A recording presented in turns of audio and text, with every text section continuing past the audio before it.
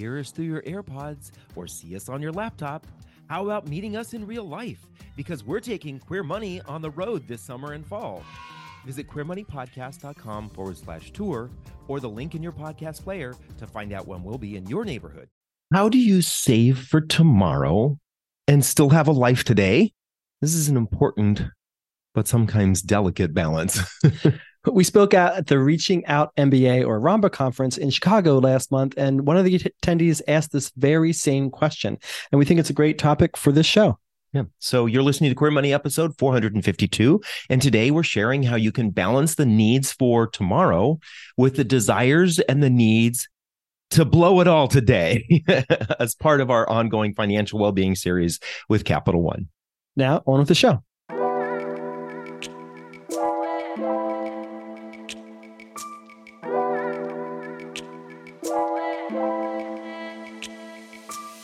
You're listening to the Queer Money Podcast, personal finance with a rainbow twist. Queer Money is dedicated to financial independence, financial well-being, investing knowledge, and the intersection of all things money as an LGBTQ person. Queer Money is made possible by Capital One. Capital One believes that financial well-being includes your mental, physical, and financial health. Check out CapitalOne.com today.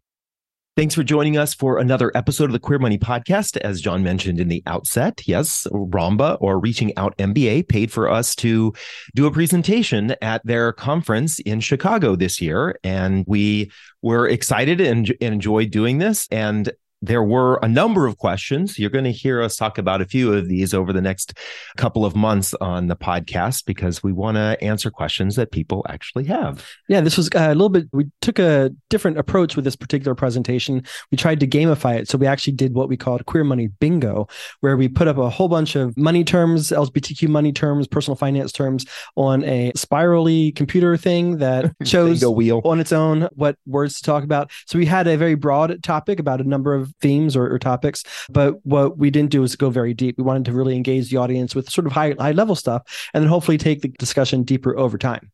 Yeah. So how do you save for tomorrow and still have a life today? And really what this comes down to is the choices that we make and the order in which we make those choices. And the primary choice that we need to make in order to be able to have a life today and still have money for tomorrow is a concept that's not unfamiliar to a lot of people. And that's this idea of pay yourself first. But we go much further than that. It's not just pay yourself. I have so many different versions of myself. Which ones do I pay first? Yeah, exactly. So what we encourage folks to do is to think about paying themselves in this particular order. Pay your future self first, which typically involves investing in a 401k, putting money aside for those future needs. Second, you want to pay your past self, and that is for things that you've already made a commitment to pay for. Things like your mortgage, your utilities, or things that might be taken away from you if you don't pay them, like your car insurance or your car. And then finally, the third piece of paying yourself is your present self. And that's, I think, one that most of us focus on when we think about having a life today. What's interesting is that the reality is most people pay themselves in the opposite order. They pay their present self first, enjoying life today. Then they pay their past self second, pay their bills. Usually credit cards and student loans and stuff like that very often. Exactly. And if they have enough money, they pay all their past responsibilities or commitments. And then maybe if they have money left over, they'll pay their future self third. And unfortunately, paying themselves in that order means you have a really fun life today, but you start to stress about your finances the older you get. Yeah. And as we said before several times on this podcast, and we actually said it in our presentation in Chicago, was that very often we get emails from LGBTQ folks who say that they are 50, 60, 65, and they want to retire, but they haven't done anything. What options do they have?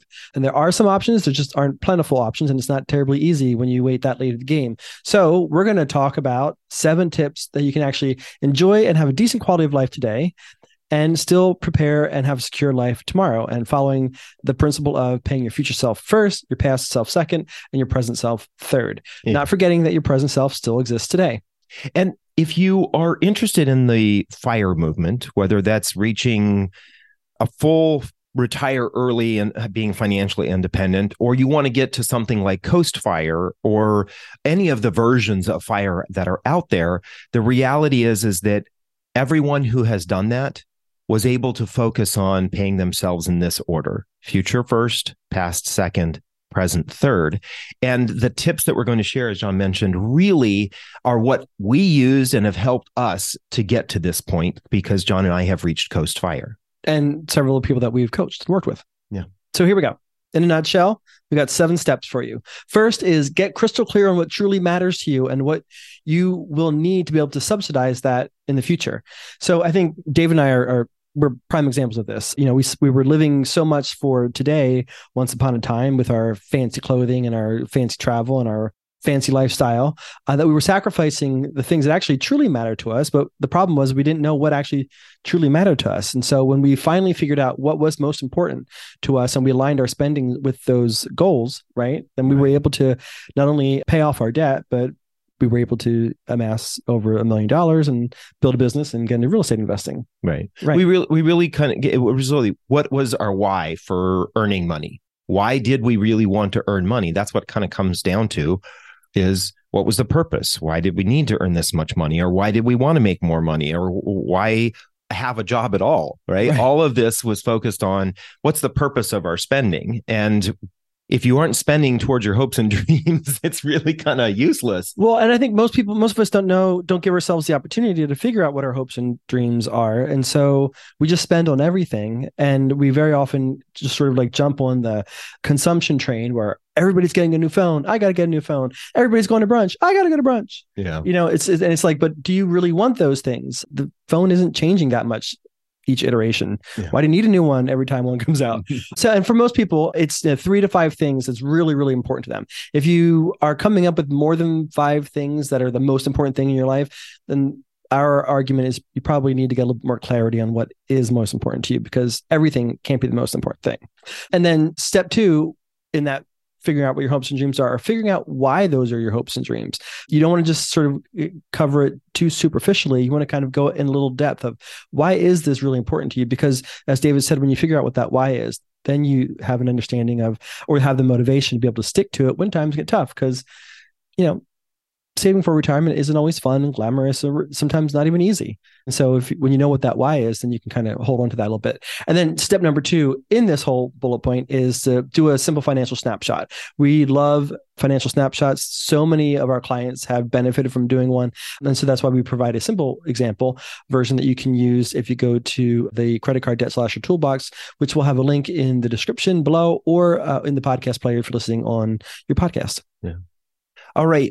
Tip number 2 in this whole process of how do I save for tomorrow and enjoy life today is getting an understanding, at least an estimate of how much money you're going to need for tomorrow, right? And for most of us, that means calculating our retirement number. And that can be very up in the air. It's not a crystal clear, definite number, right? A lot of people say, oh, you need to have $1 million saved for retirement. Well, we know that number, that benchmark has moved now. Most people now are saying they need somewhere in the range of $1.5 to $2.5 million because of inflation and things like that. So this is something you would want to check in on a regular basis, have some calculations that you use. Back on episode 326 of the podcast, John and I had a discussion around some of the more common measurements that people use to get to that number. Equations, so to speak. Exactly. So the first one was Fidelity's savings to income ratio, where they focused on how much money you need by the time you're 65. Another one is the income multiplier, which focuses on the income side of how much money you will need based on your income. Then there's the spending multiplier, which focuses on how much money you'll need based on how much money you actually spend, which is probably a really good one. Yeah, a little bit more accurate, I would think. And then there's a very generic one called the 25 times rule, the rule of 25. All of those we talked about on episode 326 of the podcast. Although our favorite so far that we have found is from our guest on episode 442 of the podcast, where we interviewed Lauren Boland, who has created the calculator at cfiresim.com. davidnavarro.com. We'll link to that in the show notes and on the in the newsletter to share with you that episode or the link to the calculator. This calculator is probably one of the best ones that we have seen that gives you a more realistic picture of, will I run out of money in retirement? And I think that's the big question, right? We all want to know how much we'll need in the future because we don't ever want to run out of money after we've stopped working. Yeah, and the cool thing with her calculator was that you can put in way more variables than those simple equations allow for. And then on top of that, you can save a couple of different examples. So you don't have to sort of lock yourself and commit yourself to sort of one particular strategy, because that one particular strategy probably won't really pan out exactly the way you expect it. So you can come up with a few examples to give yourself a range of variables and estimates. And then you can kind of keep track of that, because you can save each of those calculations and then go back to it every few months or every year or so to see if you're still on track for that. Yeah, exactly. Yeah. All right. Number 3 is to adjust your cash flow accordingly. So the way to do that is sort of, you want to build the gap between your income and your expenses. Unfortunately, very often when our income increases, as David and I were definitely prone to do once upon a time, then our expenses increase, and that's called lifestyle creep. So the way to sort of build that gap is on the income side, do what we've been talking about a lot recently, and that's use the Wealth Builders Pyramid, which is a composition of stock market investing, real estate investing, and then starting your own small business and getting each to a point where they can generate 50% of your living expenses, so that you have 150% of your living expenses covered if all of those particular markets are up. That rarely is the case, but so that extra 50% gives you some wiggle room in case one of those markets or the returns on that particular side of your pyramid is down. And then the second half of adjusting your cash flow accordingly, that is to decrease your expenses. And we talked a little bit on step number 1 about the spending analysis. You can get the simple spending analysis in the Credit Card Debt Slasher Toolbox, or you can also listen to Career Money episode number 190, where we give you a step-by-step of how to create your own spending analysis in an Excel spreadsheet. Tip number 4, build an emergency savings account, or build up your emergency savings. And the real reason why this is a tip here is this helps us avoid the trap of using future money to pay for things like our credit cards or emergencies or things that arise. The nice thing about the environment that we're in today, John and I have our emergency savings in a high yield savings account. And the nice thing about that is our emergency savings is now to the point where it's almost self-funding. We've been contributing roughly anywhere between $50 and $75 a month to our emergency savings, because we have found that that's kind of a good cadence for us. And right now we're at a point where our high yield savings account is actually putting in somewhere between $40 and $45 into that account from the high yield that we're getting. That's a little bit thanks to the Fed as well. Exactly. But the nice thing is we're using circumstances right now to self-fund that. So we actually then have, instead of having to put money into our emergency savings, we have money that we can put into spending on the presents or present or having a life today. I didn't say that I have money to spend.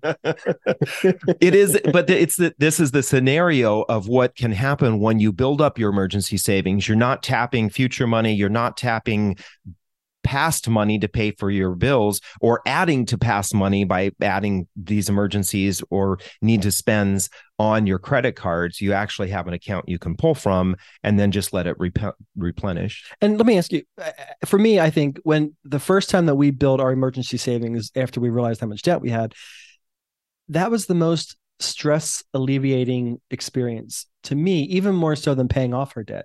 Was that the experience for you? I'll say it was the beginning of the fun to watch it grow. It wasn't necessarily that I was stressed out that we didn't have emergency savings, because I think it was still somewhat in the mindset of, oh, well, if we have an emergency, we'll just put it on a credit card and then pay it off. But it was fun watching it grow, because then we knew we didn't have to tap our credit cards. We didn't have to spend money that we didn't have. We had that money. It wasn't necessarily stress relieving for me, but it was exciting. Yeah. So if you're looking for fun and you're more like David, build an emergency savings account. If you're looking for a anxiety reducer and you're like me, build an emergency savings account. Step number 5 here is to open a sinking funds account. So sinking funds are individual savings accounts designated for particular goals. So you have your 3 to 5 really important things that you want to save for, or you have 3 to 5 near-term things that you want to save for. You can open a specific savings account for each of those particular goals. So for near-term might be, you want to save for travel, you want to go somewhere in a year, or you want to save for a special occasion such as a wedding or somebody's birthday, a special birthday, or you want to save for the holidays, right? Probably the most popular example of a sinking fund is a holiday savings account, right? So what you can do is create a sinking funds account for each of your specific goals. And of course, we always recommend Capital One's 360 savings account for multiple reasons. One, they have one of the best yields available. You can open an account easily online within minutes. They have no fees or minimums, and they support the LGBTQ plus community all year round, not just in June. And it's one of the reasons why the show still exists today. All right. Tip number 6, manage expenses in alignment with those goals. And this is probably one of the ones that I think most people have a little bit of dread around, and that's the idea of managing their money to a budget. And oftentimes that's because many people see budgets as a preventer from them living the life that they want. When in reality, probably what's preventing most of us from living the life that we want is the amount of money we make, not how we manage our money. But back on episode 412 of the podcast, we talked with Dana Miranda, founder of Healthy Rich, and she encouraged people to think about this idea of you don't really need a budget. And we like to basically relabel that ourselves as having a no budget, because not having any control over your money really doesn't lead you to a good place. But the idea with a no budget really is that you set your money aside with that whole plan of paying yourself first. The first thing that comes out of my money is setting aside money for the future. The second thing, paying all those bills that I have already made a commitment towards, my mortgage, my car payment, my insurance, all of those things, paying off those credit cards. I've already made a commitment to paying those things. And then the third is basically a bucket of you do whatever you want with that money.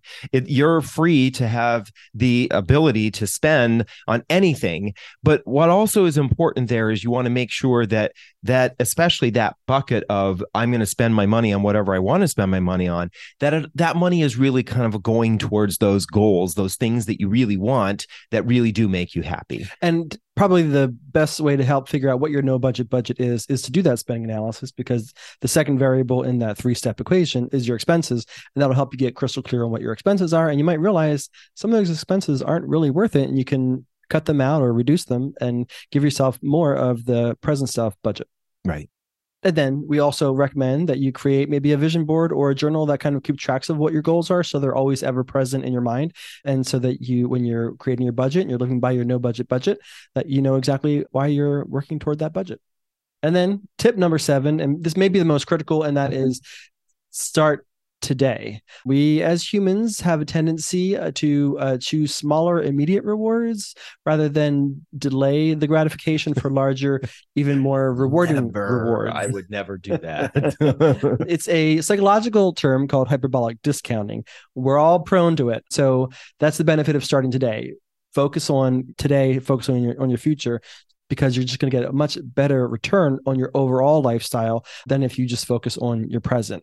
Again, time in the market is way better than timing the market. A lot of us try to delay investing in ourselves for the future because we think we can get that, windfall of money, or pick that amazing stock pick, or get an inheritance. It doesn't always happen. So time in the market is way better than timing the market. And it was just recently reported, I think it was Axios, that people who buy home today with way interest rates are currently, it'll take them at least 10 years to be able to start profiting off of that investment. The equation has changed a little bit. You can't make a profit in 2 to 5 years as you maybe once upon a time could. Now it's going to be delayed even more. So all the more reasons for you to start working on your wealth builders pyramid today and benefit from, as David talked about earlier in the episode, compounding interest. Right. And it really goes back to that idea of if you pay your future self first, you actually need to set aside less money. Yeah. And that means that you have more of your paycheck today to commit to the past expenses and the fun expenses of being able to spend your money and live that life right now. Can you share that example you talked about at Ramba, the maxing out your 401k, your first 5 years of your employment? Right. Do you remember that? Yeah. So right now you can contribute a maximum of $22,500 a year to your 401k. If you were to make the commitment for the first 5 years of your working career to say, I am going to put away that $22,500. I'm going to do whatever it takes, live with mom and dad, not have a car, whatever. Or maybe you're fortunate enough to make six figures and be able to do it without it having a huge effect on your life. But if you made that commitment, you invested that over that 5 years, that's $112,000 roughly. And that $112,000, 35 years later, would be worth almost $1.5 million. Whereas somebody who said, 7% interest, right, average 7% interest over that time frame, and you only made the contribution for those first 5 years. Whereas somebody who said, I'm going to only put in $10,000, and when I say only, I'm comparing that to somebody who puts in $22,500. Only putting in $10,000 is not only, but just the comparison between the two. If you put in $10,000 a year, you literally have to contribute every year for 35 years to get anywhere close to that $1.5 million that the other person who front loaded their retirement was able to do. That really speaks to this idea of focus on that future first, because then years down the line, when you want to buy that house or you want to take that vacation or you want to get married, all those kinds of things, you will have more money in your present money bucket to be able to use than people who are scrambling to figure out how they're going to save for retirement and need to put aside even more.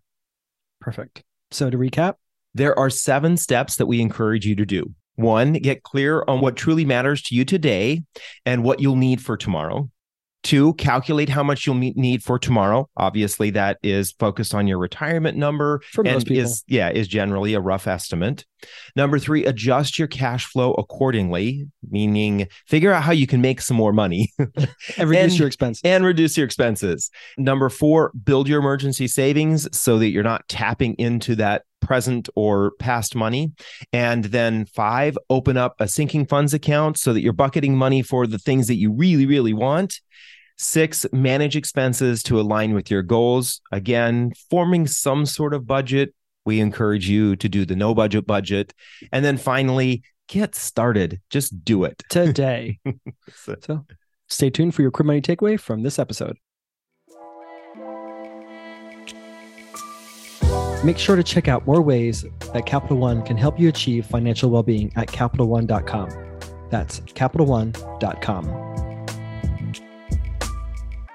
Thank you for joining us for another episode of the podcast. Don't forget to subscribe to the Career Money newsletter in your podcast player or on the YouTube description below to get this week's Career Money takeaway, resources that we mentioned during this episode, and your tip to reach financial independence even faster.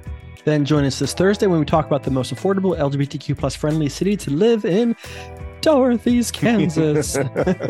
And next Tuesday when we interview Brian Page of the Modern Husbands podcast about the cost of raising an LGBTQ plus child in America today.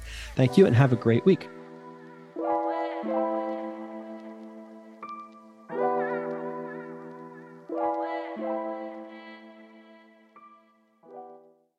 From Los Angeles, California to Winooski, Vermont, we're taking Queer Money on the road.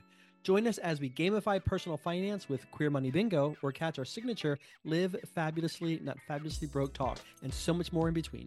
Check out queermoneypodcast.com/tour or the link in your podcast player regularly for date and location updates.